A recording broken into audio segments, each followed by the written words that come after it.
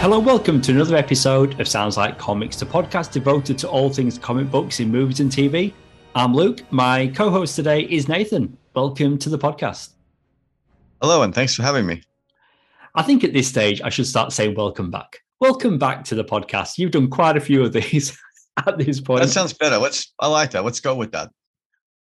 From the next one onwards, I will say welcome back. I've lost track now. You've been back many times. Anyway, today's topic, Darkman, the superhero film directed and co-written by Sam Raimi.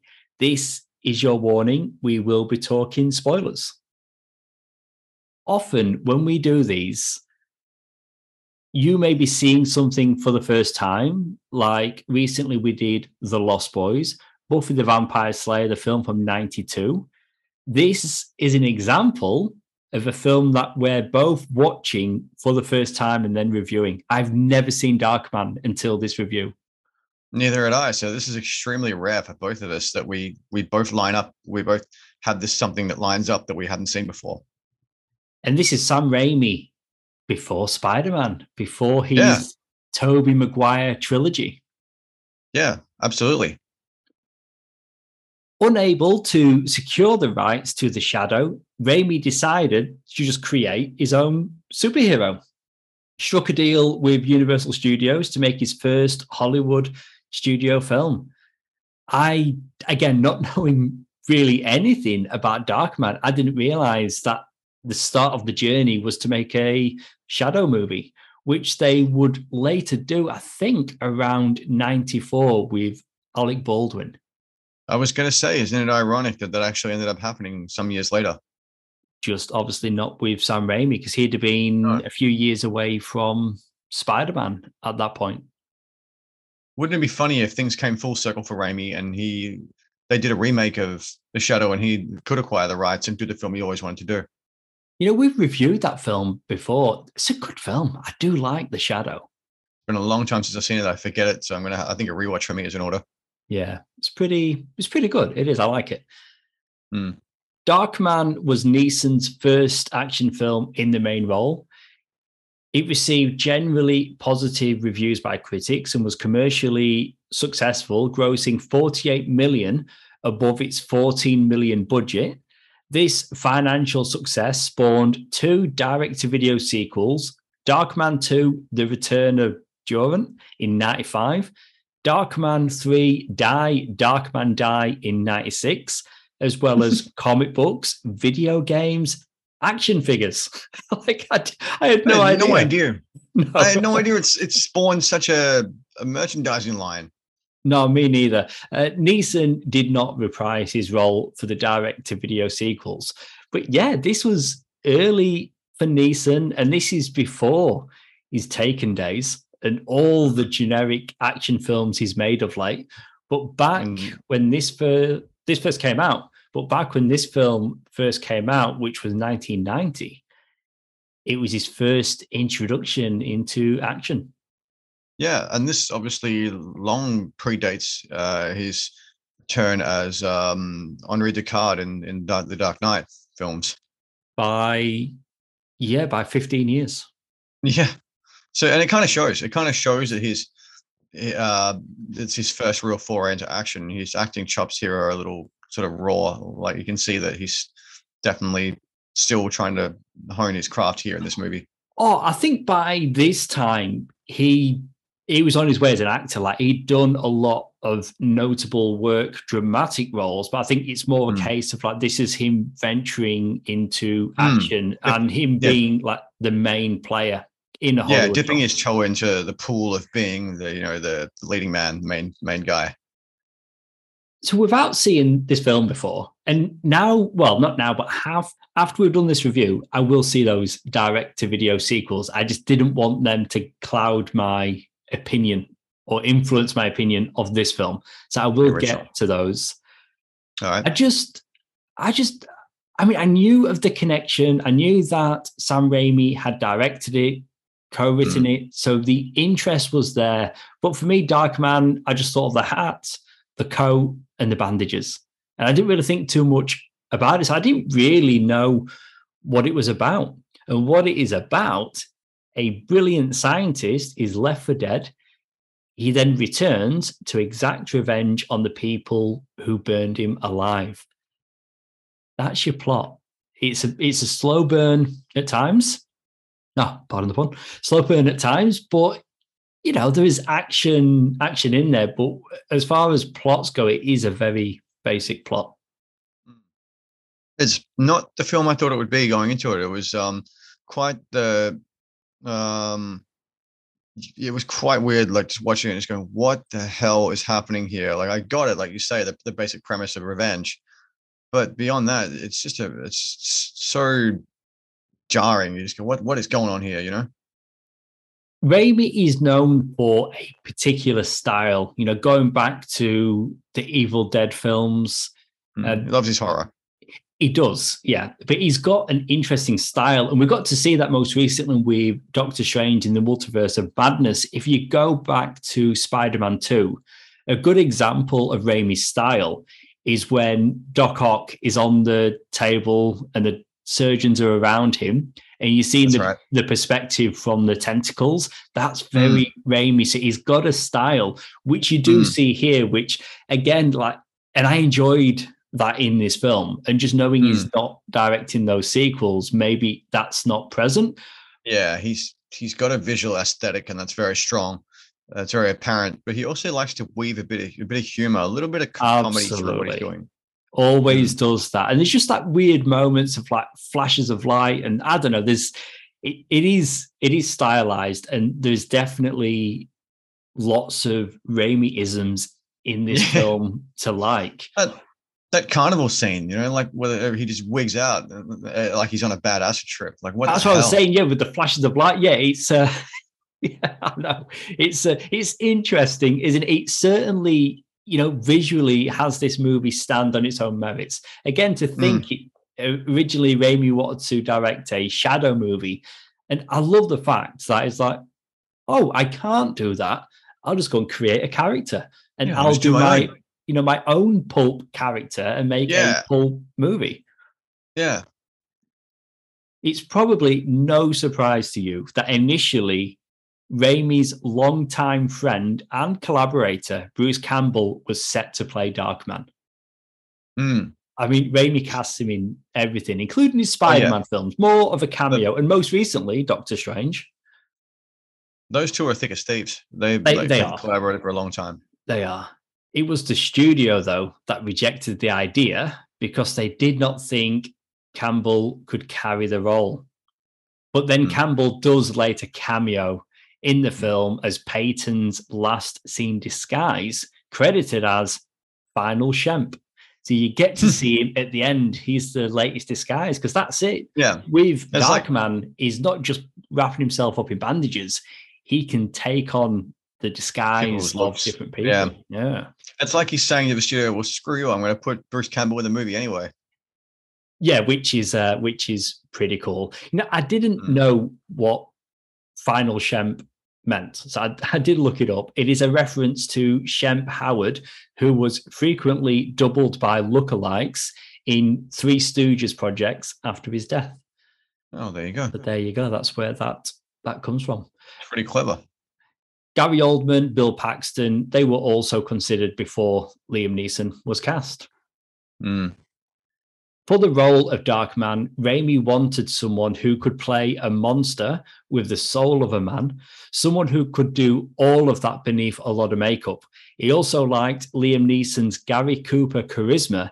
Neeson was drawn to the operatic nature of the story and the inner turmoil of the character.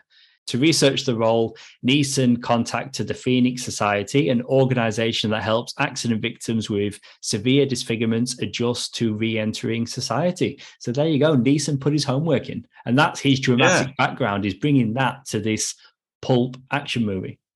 It does have a little bit of a Phantom of the Opera feel to it, because you mentioned the word operatic, and that's what made me think of that. And you're right. Definitely. You're right. The disfigurement, his need to hide it, his need to seclude himself and hide away. You can make the references or the comparisons to the Phantom of the Opera. You can make the comparisons to Quasimodo, the Hunchback of Notre Dame, just, throughout history, we have these literary figures who want to shy themselves away and hide themselves away from society because they fear that the world will shun them for their physical disfigurements. And that's very apparent. And do you know what? Those examples that you just gave there, love stories. There is a love interest. And we get that here as well with Frances McDormand as Julie Hastings, an attorney and love interest for Peyton. So do you think that Raimi's trying to make a comment about that kind of thing as well? Or it's what tends to go with that type of story. Yeah. Because, like he was in love before, he's disfigured, and then he's feeling isolated, and that plays into what Neeson was interested in, what I mentioned before. Probably fearful of what his partner might think of his disfigurement as well. She'd probably think, oh, you're a freak, get away from me type thing. Raimi had wanted to work with McDormand, but the studio resisted this notion and almost cast Julia Roberts. Oh, wow. But there's a reason why they didn't get Julia Roberts, because Pretty Woman made her a star. So if not for Pretty Woman, we may have had Julia Roberts in this film. There you go. And at one point, they did want Demi Moore. The director went as far as testing Bridget Fonda, but felt that she was too young for Neeson. Eventually, Raimi got the actor that he wanted in Frances McDormand. So he didn't get Bruce Campbell as the star, but he did get to work with Frances McDormand. I wonder what it was about McDormand that drew him to her, why he doggedly pursued her for the role. I wonder what he saw in her that made him go, this is the actress I want.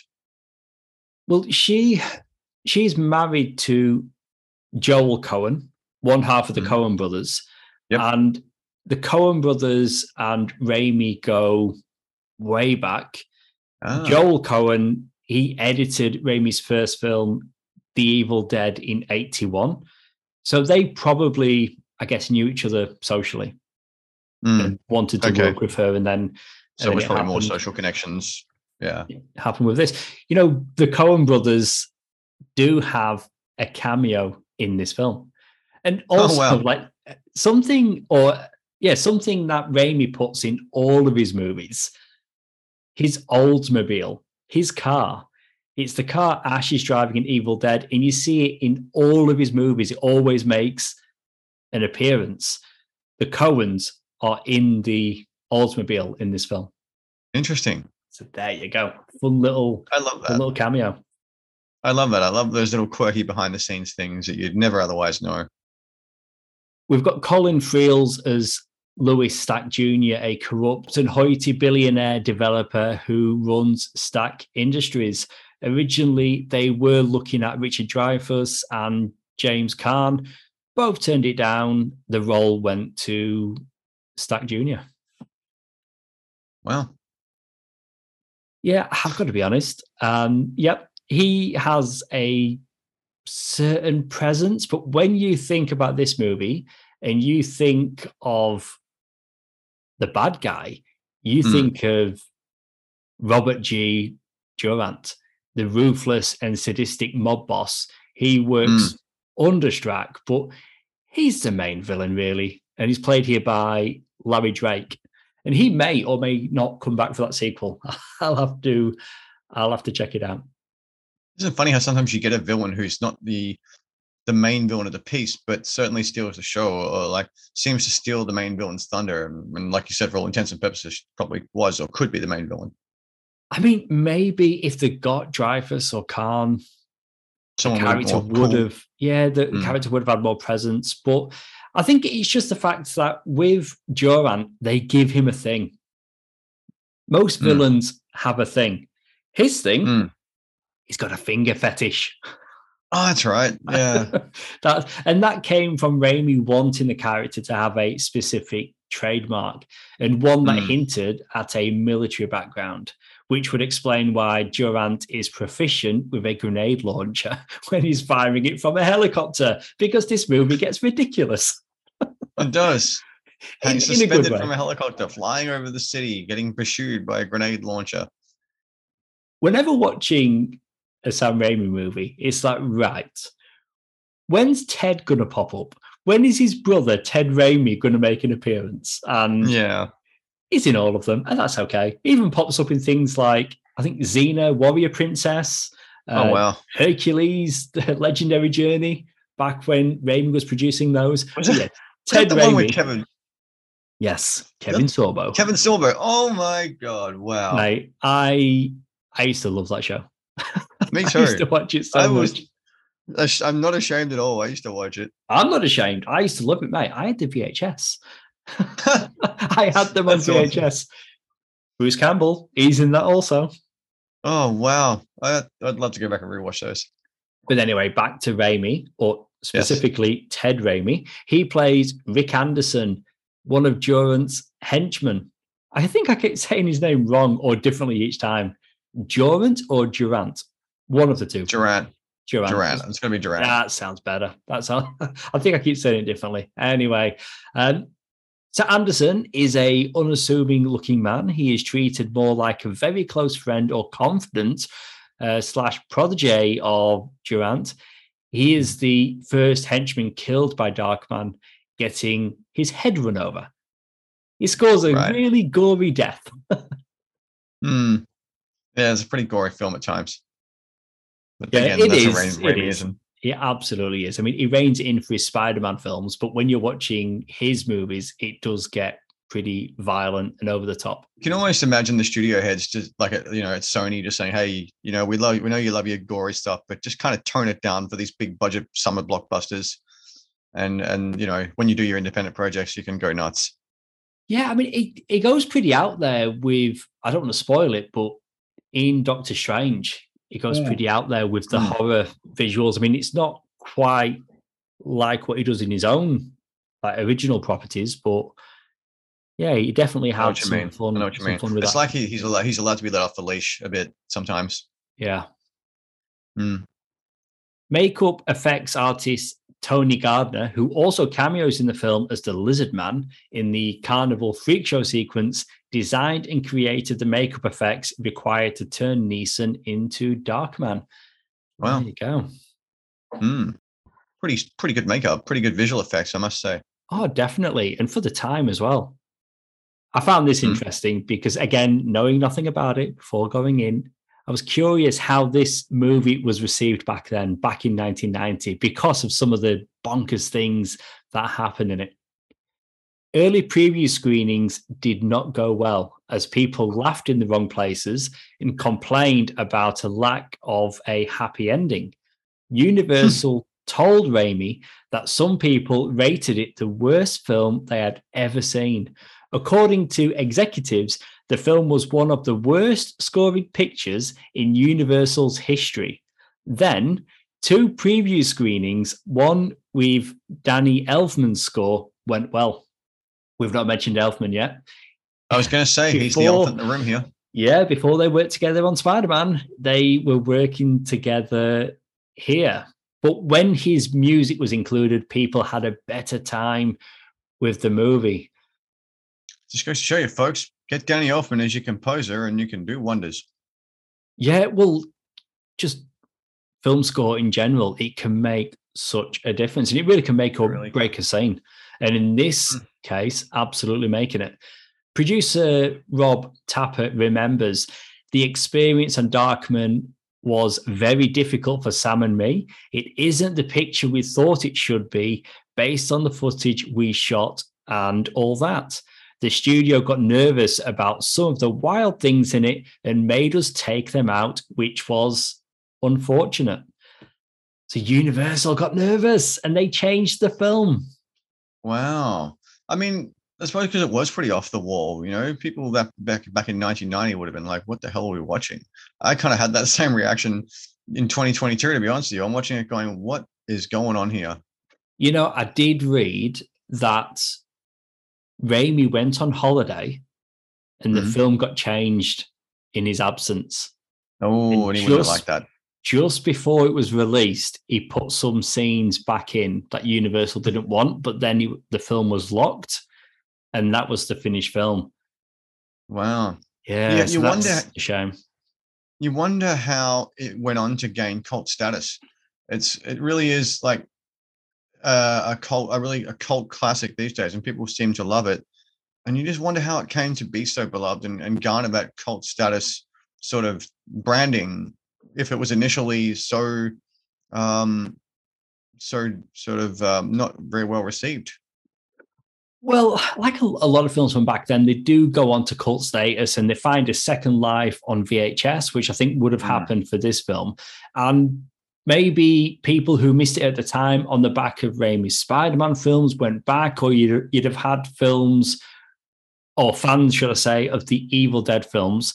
So Raimi would have had a small inbuilt audience, but then I think people would have gone back years later, like we have now, watched it for the first time and liked things about it. But the fact that even though they were direct to home release, it got 2 sequels. And again, the comics, like the toys, like this was definitely going to be a thing for Universal. It just didn't pan out the way that maybe they intended, but certainly changing the movie that he'd made. But it goes to show as well, like, so what was it, 81 that Raimi had done The Evil Dead? So only 9 years later was he making this, his first big Hollywood film. Raimi isn't who he is now, so he wouldn't have had the clout that he has now. The pulling clout, that's right, the big name he's got for himself. So if he was making this film today and he's like, do you know what? I want Bruce Campbell. Well, then again, maybe not now, but 10 years ago, I'm sure he could have got Bruce Campbell as the lead. Oh, yeah. I mean, he would have carte blanche. The studio would just be, like handing him wads of cash and saying, get whoever you want, So I think it's apparent that, or you can see why Raimi maybe didn't have the best time throughout the whole experience. But he did say that he likes the brilliant marketing campaign. And it's one that the studio came up with, releasing posters in advance with a silhouette of the main character in the question, who is Darkman? I like that. According to the director, the marketing made the film a moneymaker. So there you go. So keep in mind, I mean, again, as opposed to sequels, it happened because this movie did turn a profit, a budget of 14 million, 48.8 million at the box office. So it was no way like a failure. Yes. Yeah, it was by no means a slouch. You have to remember that marketing you just mentioned is pre-internet. So, that's pretty interesting. And we were talking off air the other week when we were going to watch this about how you can compare it to a very similar marketing campaign they did for The Matrix. That scene you saw in cinema, that screen you saw in cinemas that said, what is The Matrix? And that's all it was, just a question posed. And the audience went, what is this? What's The Matrix? What's it about? And it built and generated so much hype for The Matrix that by the time it came out, people were just rabid for it. And I imagine a similar thing must have happened with Darkman. Yeah, definitely. But just asking the question, who is Darkman? I mean, again, this was 1990, a year earlier. Warner Brothers made Batman, and it was just the bat emblem. That was the marketing. The initial marketing was just the logo for the film, just like they'd done with Ghostbusters in 84. Isn't that amazing? Yeah, but it gets you. It gets people talking, and just having the question, who is Darkman? And people at the time being like, I don't know, who is Darkman? Let's go find out. Yeah, definitely. Let's give the box office our $13 and walk in there and find out. Mentioned Elfman already. He said to have thoroughly enjoyed working with Raimi on this movie. The two would later collaborate on Spider-Man 2. Unfortunately, due to creative differences, Elfman didn't come back for Spider-Man 3, but they would later reunite for Oz the Great and Powerful in 2013, which, do you know what? That was the last film Raimi made until Doctor Strange in the Multiverse of Madness in 2022. Which Elfman did come back and join him for. He did, but what a gap in Raimi's resume from 2013 to 2022. Well, I mean, when you think about it, being a director is probably just like any form of art. If you're a creative, you need a muse, and sometimes the well runs dry, and sometimes your creative juices aren't firing, and there's just nothing out there exciting you or nothing speaking to you as a creator, as an artist. So maybe that's what happened. But he's back now, and I am very happy that he is back. Me too. It feels like he's really upped his game again and got his groove back and re-amplified his creativity. And that shows with what we saw in Doctor Strange 2. Absolutely. So this film, if you're going to rate it out of 5. Okay. This is a toughie for me. I'm kind of wrestling with like 3 to 3.5, possibly a 4, but I'm thinking more in the 3s for me. Just because it's not a crap film or anything like that by any stretch of the imagination. I think for me it's just so jarring. It was just so, what the hell is this? I didn't know what I was diving into, and I think that kind of shows. It's kind of cool, and I get why people like it. I get why it's a cult film. Danny Elfman's involvement definitely really lifts it up as well. I think it could have suffered for and been the poorer for his absence had he have not come in to do the score. But yeah, just because it's just such a weird kind of thing, and for me, I was just sort of left scratching my head after it. I did like it, but it was a head scratcher, and so for me, I'm coming in. I'll say 3.5. Not bad, but not fantastic, if that makes sense. I'm going to come in a little bit lower. I'm going to come in with a 3 out of 5. And if I'm honest, that's lifted from a 2.5.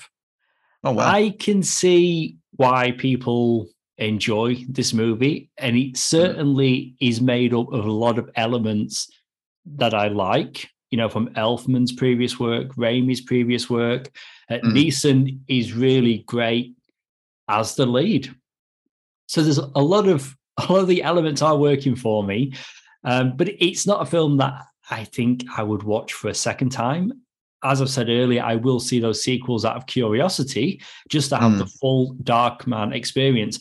But the reason I'm going to come in at 3 and not a 2.5 is because I always say 3 is a recommend, and this is a movie that I would recommend to people who haven't seen it, who have seen Raimi's other work. Like, it is definitely worth watching.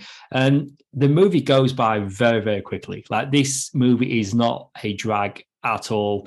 It does feel very dated, but then it was purposely going for a pulpy style. Like, again, it's very stylized. Yeah, it is a good film, but it's not my favorite of Raimi's work. But yeah, definitely recommend a 3 out of 5. I'll totally agree with you there, and I think I'm glad you said the word dated, because I that was on my mind. It definitely feels like something made earlier in the 80s and not so much 1990. It does have a very dated 80s feel to it. It doesn't scream 90s. Do you know what I mean? I do, yeah, yes. I mean, again, like, it has a dated look. Well, that's it for our episode all about Darkman. If you want to contact us about this episode or request a topic for an upcoming show, you can find us on Facebook as Sounds Like Comics Podcast. Nathan, thanks for being on the show today. Thanks for having me along. Always a pleasure, never a chore. Thanks for tuning in. We'll see you next time.